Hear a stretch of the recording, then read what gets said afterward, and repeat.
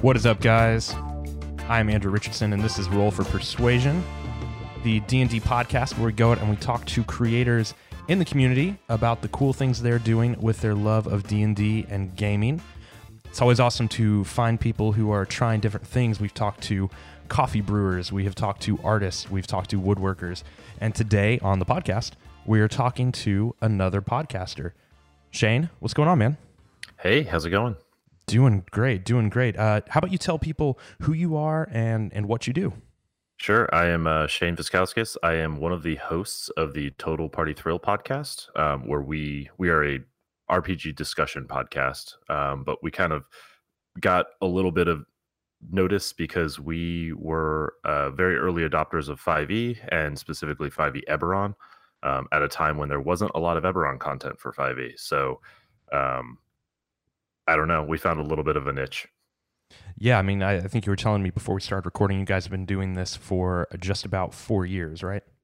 Yeah. So we started in 2015, and I probably, like most podcasters, it started as like, oh, this will be easy. Right. Like we have an idea for like 3 episodes. We're good. And 210 episodes, 220 episodes later, something like that. Yeah, we're it's not easy. Right. I was the same way. I was like, cool, I've got 3 people lined up. Then after I recorded those people and I launched, I was like, I should interview more people if I'm going to do this every week, right? Yep. So you say we, so it is you and your co-host Ishan, right? Yeah, Ishan is the co-host. He's the brains behind the operation. I'm just the deep voice. Hey, you know what? There's nothing wrong with being the deep voice, right? Exactly. Well, this is going to be deep voice overload on this. Right. episode. Right. We're going to really have to pump the highs in post. Right. So walk us through real quick. Total Party Thrill. How does average episode? How does it work? So we start out. We have done a campaign recap since the beginning. So we started with our Eberron campaign, kind of rather than like an actual play where you're getting the moment by moment. We kind of hit the highlights of what was going on in the story, right? So narratively driven of what is the campaign, kind of the way that you would maybe interpret from like the back of the box of an adventure. Sure. And talk through, what were the characters, what were we thinking, and sort of where did the story lead us. We wrapped up our Eberron game after like 75 episodes, which again seems so quaint now. And then we didn't know what to do. So at the time I was running a Warhammer 40K Rogue Trader game. And ever since we have been recapping that, and we are like 3 episodes from finishing that campaign. Okay. Yeah. And now let me put you on the spot a little bit. Every time you do the recap for the campaign, you have a little intro that I think you nail word for word every time. Do you know that from memory? Can you do that right now? Dynasty Unwarranted is our Warhammer 40K Warhammer 40K Rogue Trader game played using Dark Heresy 2nd Edition by Fantasy Flight Games. What's the next one? That's pretty much it. It always impresses me. I'm like, man, by now I'm sure he just kind of has that in the brain. But it's been fun. I appreciate that part of your show. I picked a random episode. Full confession, I'd come across your podcast a while ago, and I just kind of read the overview, and I was rapidly downloading all these shows, and I was like, oh, it sounds kind of like a rules discussion. I don't know if I'm really down with that, and I didn't listen. But then I went back and I actually did. I downloaded your episode where you talked about ambushes. And I was like, all right, I'm going to give this a try. And so for those of you who haven't checked it out, definitely not just a mechanical rules discussion, right? You guys really talk about the kind of the concepts that people can bring to games, not just D&D, but role-playing in particular, right? So how can DMs incorporate, element X into their game? How can players interact with it better? And that's one thing that I really in particular enjoy. And you guys sum it up in this idea of sharing stuff about your campaigns to like inspire others, right? So how did that concept kind of come to be? Was that the original idea for the show, or is that kind of developed over time? No, that was the original idea, was that like we had played a lot of 5th edition very early because we had played in Eberron through the playtest, and then it was released and we moved to the official rules, and we felt like we had played a lot of high level D&D in a system that was months old at that point, right? And we felt like, cool, that would be helpful. Like I would listen to that as we were playing through it. Like, what is high level D&D in 5th edition like? And it just kind of evolved from there. I mean, we we got more into the story, and like I don't know that we've ever actually gone back to that mission. But we also had like an embarrassing amount of like system mastery by that point, just in terms of what our characters look like and what abilities were out there and what monsters looked like and things. So that actually brought us to our last segment of the show, which is the Character Creation Forge, where we build D&D characters to model, you know, characters from fiction. Sometimes it's like, hey, I want to play the Eye of Grumsh, right? Which is a prestige class from 3rd edition that doesn't exist in 5th edition. What would that look like? Other times it's like, hey, I want to play Batman. Make me a Batman. You know? I think recently you did The Witcher. You've done Vegeta from Dragon Ball. It's a fun. I think you're doing who's coming up soon from Junkrat. The next one. Yeah. So we've done some Overwatch characters. We've done some Mortal Kombat characters. We've done a lot of comic book characters. Just random things. Spoiler, you heard it here first. We've got what's her name? Beatrix Kiddo, the main character from Kill Bill. Yeah. That'll be fun. That'll be fun. And so all of that you guys had conceptually, you had the Character Creation Forge like when you launched it, or was that kind of like that's super cool. I feel like it's not too common, especially for podcasts that have been around as long as you guys have, to have started with a fully fleshed out idea and then really maintained it going forward. I think a lot of shows tend to evolve, and I'm sure y'all's has in some way, but that's pretty cool that you have kind of your core concept and you can continue to offer it now even 4 years later, right? Yeah, in spite of hearing that frequent feedback that you gave, right? You started the show, you thought, oh, this isn't for me, and then you had to go back. Yeah, that's a great pitch for a podcast. Well, and that is you know, that's fully on me, because like I think a lot of people, depending on how they got into D&D or what they see out in the community, you know, you really almost kind of have these two kind of camps, right? You have the people who are role playing heavy, and then you have the people who are mechanics heavy. And so it can be very easy to, you know, assume that everyone's thinking that way, even though you as a player might not be. It's what the loud kind of vocal minorities are. They're like, mechanics or role play. And you guys really, I feel like, meld the two in such a great way that, you know, personally it's helped me in my game. I'm, you know, actually trying to make a new character, and I want to play Lawful Evil. I was like, well, I have no idea how I'm going to do this. So I'm like, I'm going to go listen to the Total Party Thrill episode, because you guys did a breakdown of each alignment possibility, right? Where you went through and talked about every kind of possible combination and what that could look like. It took 4 years, but we got through all 9 alignments and kept our sanity. Which is really the most impressive part of the whole thing. So I would say to anyone listening, this is a show that's definitely worth your time. Entertaining, informative, and you know what you're getting. You always know that you're going to get good information. You're going to get good tidbits on how to incorporate into your game. And again, not just D&D, right? You guys kind of come at it from a, you know, more of a holistic RPG system, you know, conceptually, right? Yeah, that's the goal. Early on, we wanted to make sure that we weren't pigeonholed as a D&D podcast, even though we're obviously very D&D heavy, right? Like we build a 5th edition character in every episode, so you can't dodge the D&D aspect. But especially in like when we talk about advice, like we don't want to be solely D&D oriented, because I think there's a lot of great games out there.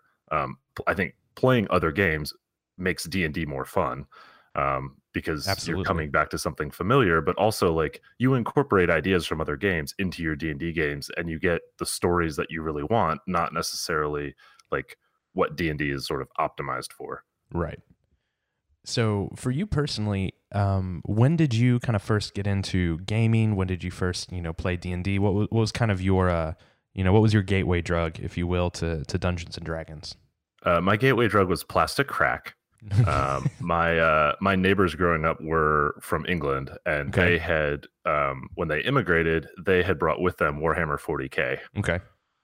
So that was my first anything tabletop oriented. It was far too expensive for me to afford on my allowance. My parents did not understand it and did not support it. So it was an interesting hobby to be into, given that I was like scraping and scrounging for books, and that was my main engagement with 40K. But yeah, so like I have been playing 40K off and on since 2nd edition, which is weird. And then from there, like, you know, computer games, video games, and then my group of friends picked up D&D like at the end of middle school, maybe beginning of high school. Actually, I remember what it was. So you remember Baldur's Gate, right? Oh yeah, it's kind of like the seminal title in D&D games. Yeah. The game which I played for years, never knowing it was a Dungeons and Dragons game, literally until like 2 years ago. So I was the opposite. Okay. I knew it was a Dungeons and Dragons game. I didn't understand what Dungeons and Dragons was, but I saw on the shelf next to Baldur's Gate was the AD&D Core Rules 2.0 CD-ROM set. Not an intimidating title at all, right? No, and it was like Microsoft Encarta for AD&D, right? Like, think of, we have D&D Beyond now, which sort of indexes all that stuff, or like the Roll20 Compendium, right? Indexes all that stuff. This was a CD-ROM set that had all the rules of AD&D in like basically a hypertext, like linked format, right? That's how I learned D&D. That's awesome. Which is weird. Like nobody entered D&D that way. It had no art. Right. I remember I read about it, and I probably talked about this book in every single episode, but in the Art and Arcana book, kind of history of D&D that Wizards put out recently, I think one of the things I talk about that CD-ROM set is like nobody bought it. They spent all this time developing it. Nobody bought it, and it got scrapped like pretty quickly. That makes total sense. So you were one of the 3 people that got brought to D&D from the CD-ROM. So it's a commercial success. Right. It's for me, an audience of 1. It was flawless. But yeah, so that's how I started. And then shortly after, like by the time I was in high school, I think 3rd edition had come out. So that's what we mostly played was 3rd edition. And by that time we had like summer jobs and things, so we could afford to like actually buy things. Right. And so, Christmas money and stuff. For sure. So you've run the gamut of the editions almost, and obviously multiple different games. Is there an edition that in particular you enjoyed, or was there an aspect of a prior edition of D&D specifically that you enjoyed? Maybe you didn't love 4E a whole lot, but was there something specifically about 4E or 3.5 or whatever that really stood out to you as like, man, that's a great aspect of this system? What appealed to me? That's a tough question. That's what we do here. We're all about the tough, hard-hitting, deep questions. Well, so every edition of D&D for me has had like its bright spots, and I've always liked the current edition most, with the caveat of 4th edition that I wasn't in gaming at the time that 4th edition came out. Okay. So I had kind of quit gaming, and 4th edition was released, and then I got back into gaming when 5th edition was where 4th edition is. It sounds great. I don't know what people were complaining about. Lots of math. I've always kind of felt like the current edition of D&D was the best edition. That's totally fair. Especially and again, I've only been playing. Yeah, sorry.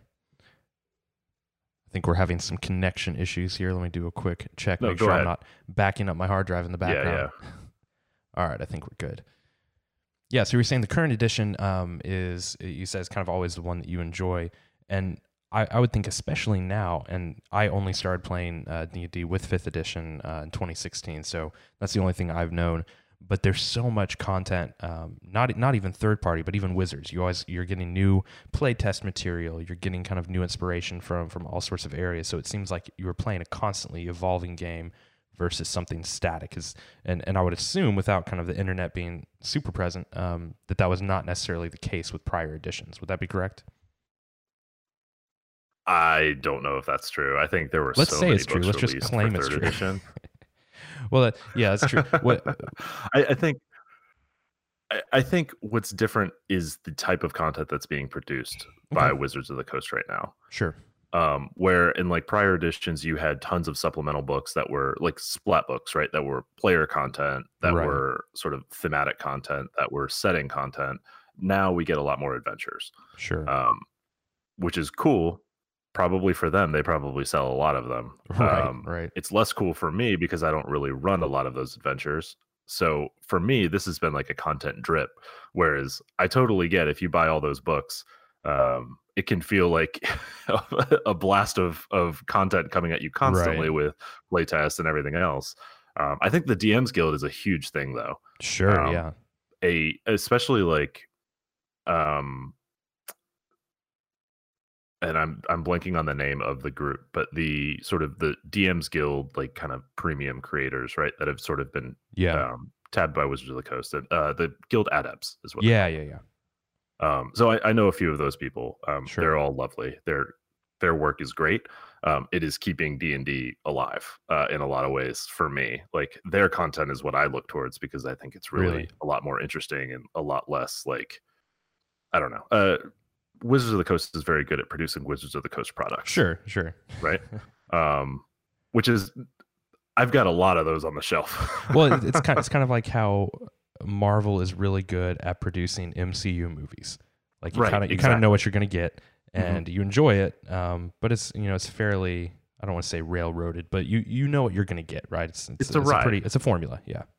Exactly, yeah. And so like I think what is happening on the DMs Guild is people are hacking D&D in a way that hasn't been readily accepted in the past, or hasn't been marketable in the past, that hasn't really like gotten the light of day. And then premium companies like Cobalt Press are putting out a lot of 5th edition content that's as good as the first party stuff. Is less experimental, but is still like supplemental. So like it feels like a healthier ecosystem, certainly than we had in like 3rd edition. So from a business standpoint, like I'm happy with where D&D is, and a healthy D&D is good for all role-playing games, for sure. Absolutely. So let's jump over to kind of the entrepreneurship side of the whole podcast thing. What you mentioned that you guys kind of came into it like, oh, this will be great. This will be way easier maybe than it ended up being. Maybe 3 ideas or whatever. What were some of the early pitfalls that you ran into, and then what were some of the early kind of surprises? Because even for podcasting, I mean, podcasting's been around for a bit, but 2015, especially in the world of D&D podcast, which there are thousands of now, probably a pretty new kind of sector, right? So what were some challenges that came up, and what were some kind of surprises that hit you? So I think the challenge that we had early on is, I think what a lot of creators have is that you just want feedback. Right. And getting feedback is very difficult when people don't know who you are. Like getting people to listen and give it a try, right? Or getting people to tell a friend about it, like is the hardest part. And like it's a marketing exercise, but it's also like a networking and like self-marketing exercise. Totally. So I was fortunate that I was a little bit plugged into the RPG community. I had a blog. I had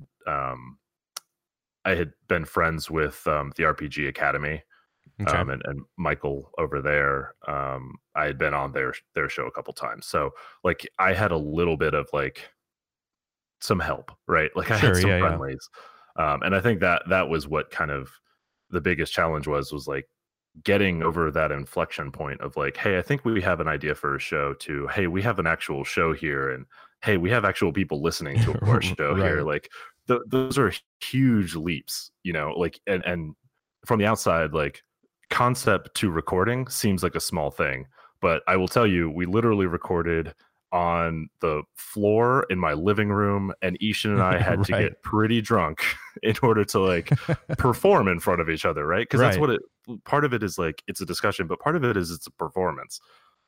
Like joking about being able to do that intro from memory, that's because I'm performing that introduction. Right.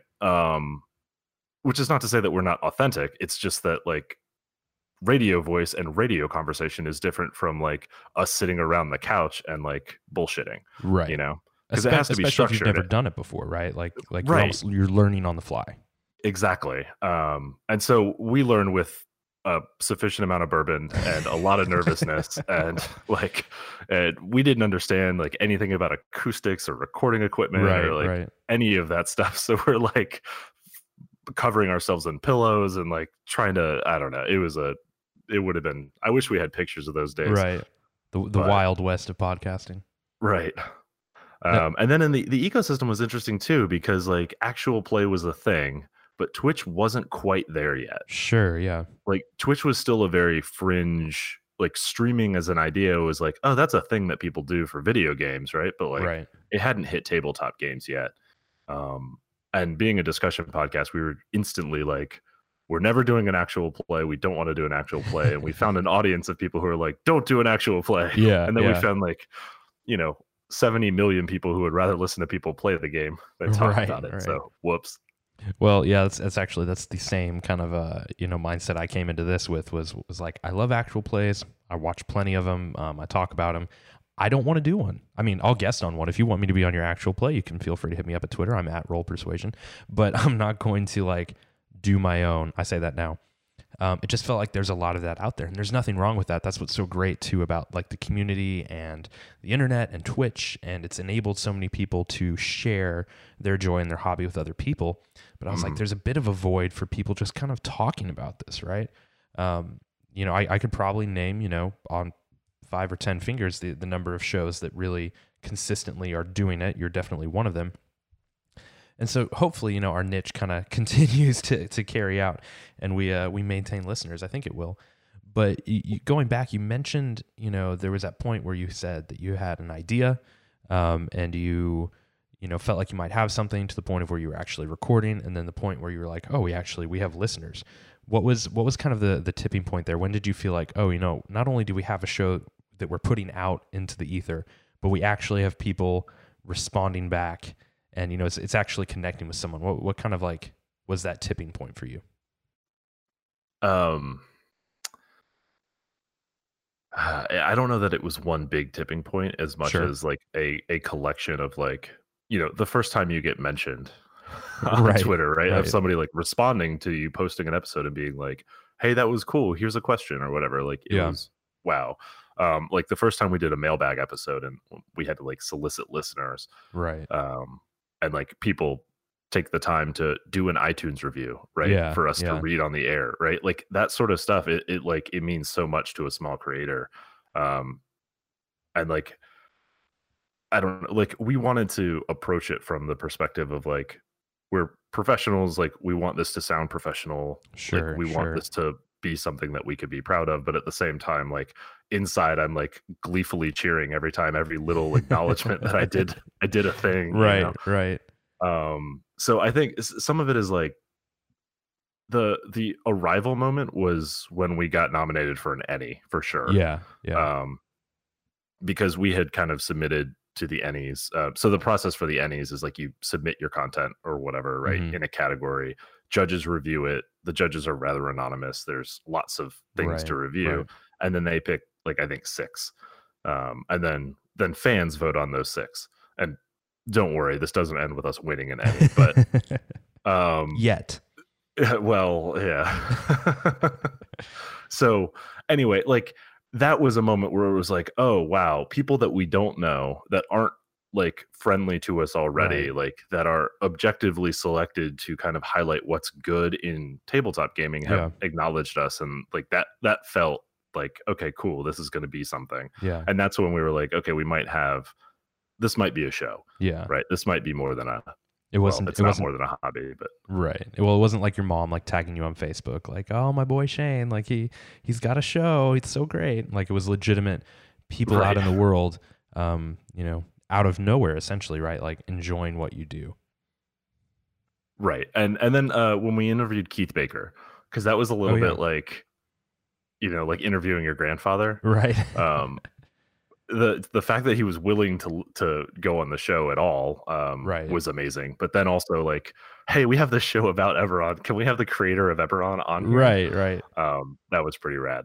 That's pretty cool. Did you, I think a lot of creators, I'm certainly among them, but a lot of us talk about this idea or feeling of like imposter syndrome, right? Like surely no one will like what I'm doing. You know, surely I can't actually make something that's good. Is that something that was ever kind of part of your struggle, or was that not necessarily kind of on your radar personally? So Ishan is a journalist by trade, so I don't think he suffers from that the way that I do. If he does, he doesn't show it. But for me, yeah, it definitely was. I still kind of feel like I don't know what credential I have to talk about this stuff. Right. Certainly doing things for a long time just seems like a poor qualifier, right? Right. Longevity. Right. Yeah. Like that doesn't seem like enough, but it's tough. And you find there are troughs as well, right? Like there are periods where I don't feel great about the topics that we've been covering in the past, you know, whatever few episodes, like where like I've got other stuff going on and I have to do editing on Tuesday night. Right. And like I'm up until 2 a.m. and I'm wondering, is this even worth it? How much do I care about this? How important is our Thursday release to me? Right. Like those are the kind of moments where it's like, what is this all for? And like, does anybody even care? You know, those are the hard parts of being like a small creator, is just like, you don't have an ongoing like sales stream. Right. Like exactly. your product isn't flying off the shelves. You don't have like a share price to point to say like, oh yeah, that's validation. Like my Facebook is a good Facebook. Right. No, that makes total sense. And, you know, for me, having recently launched, by the time your episode airs, I think we will have been out for like a month. And, you know, the other day I had somebody, like yesterday, like comment on Twitter and leave me a review that was like, it's a great show, you know, blah, blah, whatever. And like I sat there for probably 15 minutes going, this person's probably lying, right? Like there's no way they actually like, and it's like a whole emotional roller coaster that I think you go through as a creator. You know, you love what you do, but then you put it in front of other people and there's that fear of like, no, nobody's going to like me, right? It's very vulnerable to, even if you're putting on your radio voice, it's very vulnerable to put yourself and your opinions out into the world. Like you were saying, to position yourself really as an authority to one degree or another, even if you don't necessarily feel like you have that yourself. And so what mentality or whatever kind of gets you through those moments where you're feeling that way? We have, so I just looked at our inbox. We have 25 unread emails. I know what all of those emails are. They're all like pick me up emails from people that have like been sent to us. That's awesome. There's actually probably a few of those that I should respond to from 4 years ago. Sure. But yeah, no, it's like, it's that, right? It is, we have a Discord for the show, right? And like the engagement that we have on Discord is weird because it's very casual, but at the same time, like it's a reminder that there are like people out there who do listen, and every Thursday morning, like there's a flurry of activity because like they caught it on their morning commute, and like people want to talk about the things that we're talking about. So yeah, it's tough. And then some of it is just like sort of that like dumb blind confidence that this is worth doing. Right. Like at the end of the day, like you just have to have that faith that this is a good use of time, that like your opinion is valid, and that people out there are benefiting from hearing your opinion. Sure. Even if I don't see where that benefit is coming from, right? And that's what strikes me about like some of those emails that I keep, or they're like, you know, I was struggling with this problem, or like especially the ones that are like, hey, like I listen to you every Thursday morning on my commute. I was going through a hard time, and like you guys made me laugh, and I really appreciate that, right? Like it has nothing to do with content, right? It just has to do with existing. Right. Or like I don't get to, the other one we get so much is I haven't played since, you know, however long, and I don't have time anymore, but I love hearing you talk about it because it brings me like fond memories of when I was a kid playing these games, or, you know, like playing with my friends when I had the time. Like, so like those are the kind of things that like, that's where I stop and I'm like, okay, gotta save that one. Yeah. That's great. So I don't know. Those are the kind of the pick me up and keep goings. Totally. So what if any advice would you give, you know, let's talk specifically about podcasters, but, or, you know, creators in general. What kind of advice would you give to people who are either starting something new right now, or who have an idea, but haven't brought themselves to the point of actually putting it out into the world? So my first piece of advice, I'm not sure if you can hear it in the background, but don't have a cat. Like in the background, I can hear my wife yelling amen because she hates cats. Yeah, he's meowing a little bit. Sorry about that. You're good. So I think the advice I would give is do it. Like I hear too many people come up to me and say like, hey, I'm thinking about doing this thing, but I don't know how to do this, or I don't know how to do that, or I don't know like what this is and whatever. And it's just like, there are 100,000 reasons you should not do something. Sure. Right. Like the easiest thing in the world to do is to find out why you shouldn't do something. Right.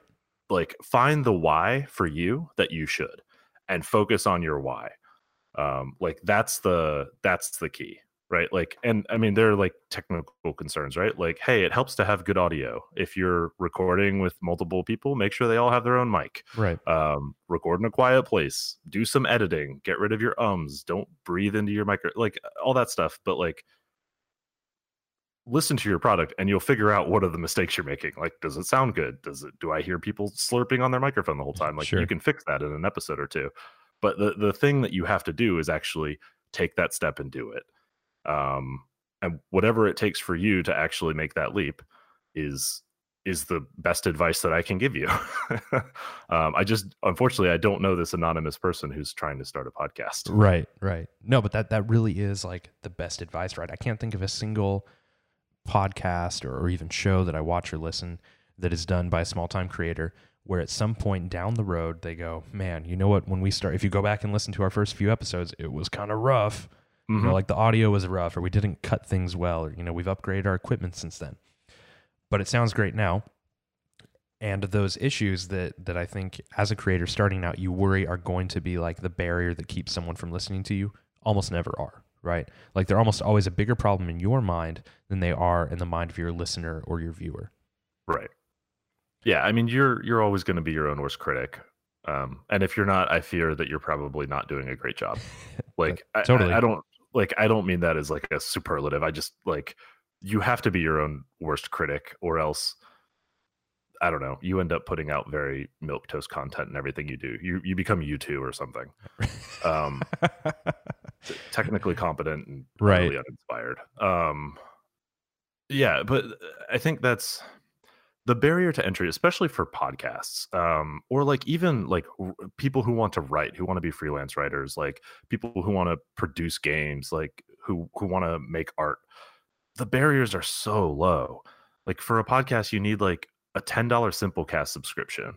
You know, sure, yeah, maybe a website, like probably not even both. Right, to be honest. You need a Twitter account, and you need to be nice to people, right? Like that's I know that's a big barrier for a lot of people. Sure. But like, you know, same thing like with a Google Doc, and I mean, I suppose doing layout is a little more difficult for like DMs Guild, but even so, there's products out there that'll help you with that. Like, it doesn't take a lot. It just takes you getting up and doing it. And like, that's what I want more people to be doing is just do the thing you want to do. And like, especially like the problem is like, that is very like white people advice. Right. Yeah. And like, we're two white dudes. And like in the history of podcasts, I don't know if white dudes have ever even released one. Like, I'm pretty sure we're the first. Yeah. Like, I can't think of any, off the top of my head. Right. So it also like, it strikes me that there are other barriers, right, that exist in like in elevating the content that's and like we need to work as a community to solve those barriers, but first people have to produce the content, and that's what I want more than anything. Like that is what I've spent probably the past year, certainly this year, of like conventions, is like meeting people and being like, I love your ideas, why aren't you doing something with that? Right. Like people bring ideas to me and I'm like, that's not my thing. That's your thing. You go do that. Yeah. You're passionate about that. Go use that energy and make it.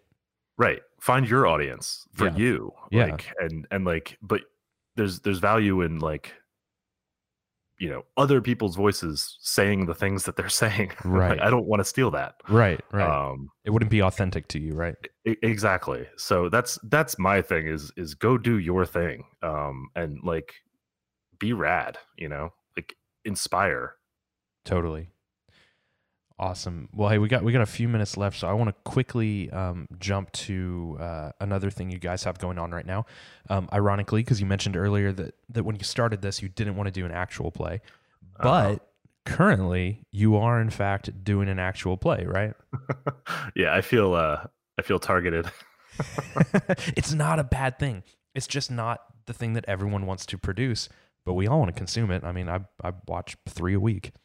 So we have a streaming show, which I think is a little different, at least in the sense that it's much looser, right? Sure. It's not produced to nearly the degree that like an actual play would be. But yeah, we have a streaming show. We are streaming Band of Blades, which is a Forged in the Dark game. So it's based on the Blades in the Dark by John Harper. Okay. But it is a mercenary company, a la the Black Company, marching in retreat after losing the final battle against the Cinder King, and his army of undead. And we are marching back to Skydagger Keep to mount a defense and hopefully like save the kingdom so that they can try and defeat him again one more time. So like the ultimate goal is don't die. Yeah, exactly. It's dark military fantasy. So there's a little bit of magic. There's deities. There's like pikes and swords and muskets and a lot of dying face down in the mud. Sure. So I think you guys are a few sessions or episodes in on that now.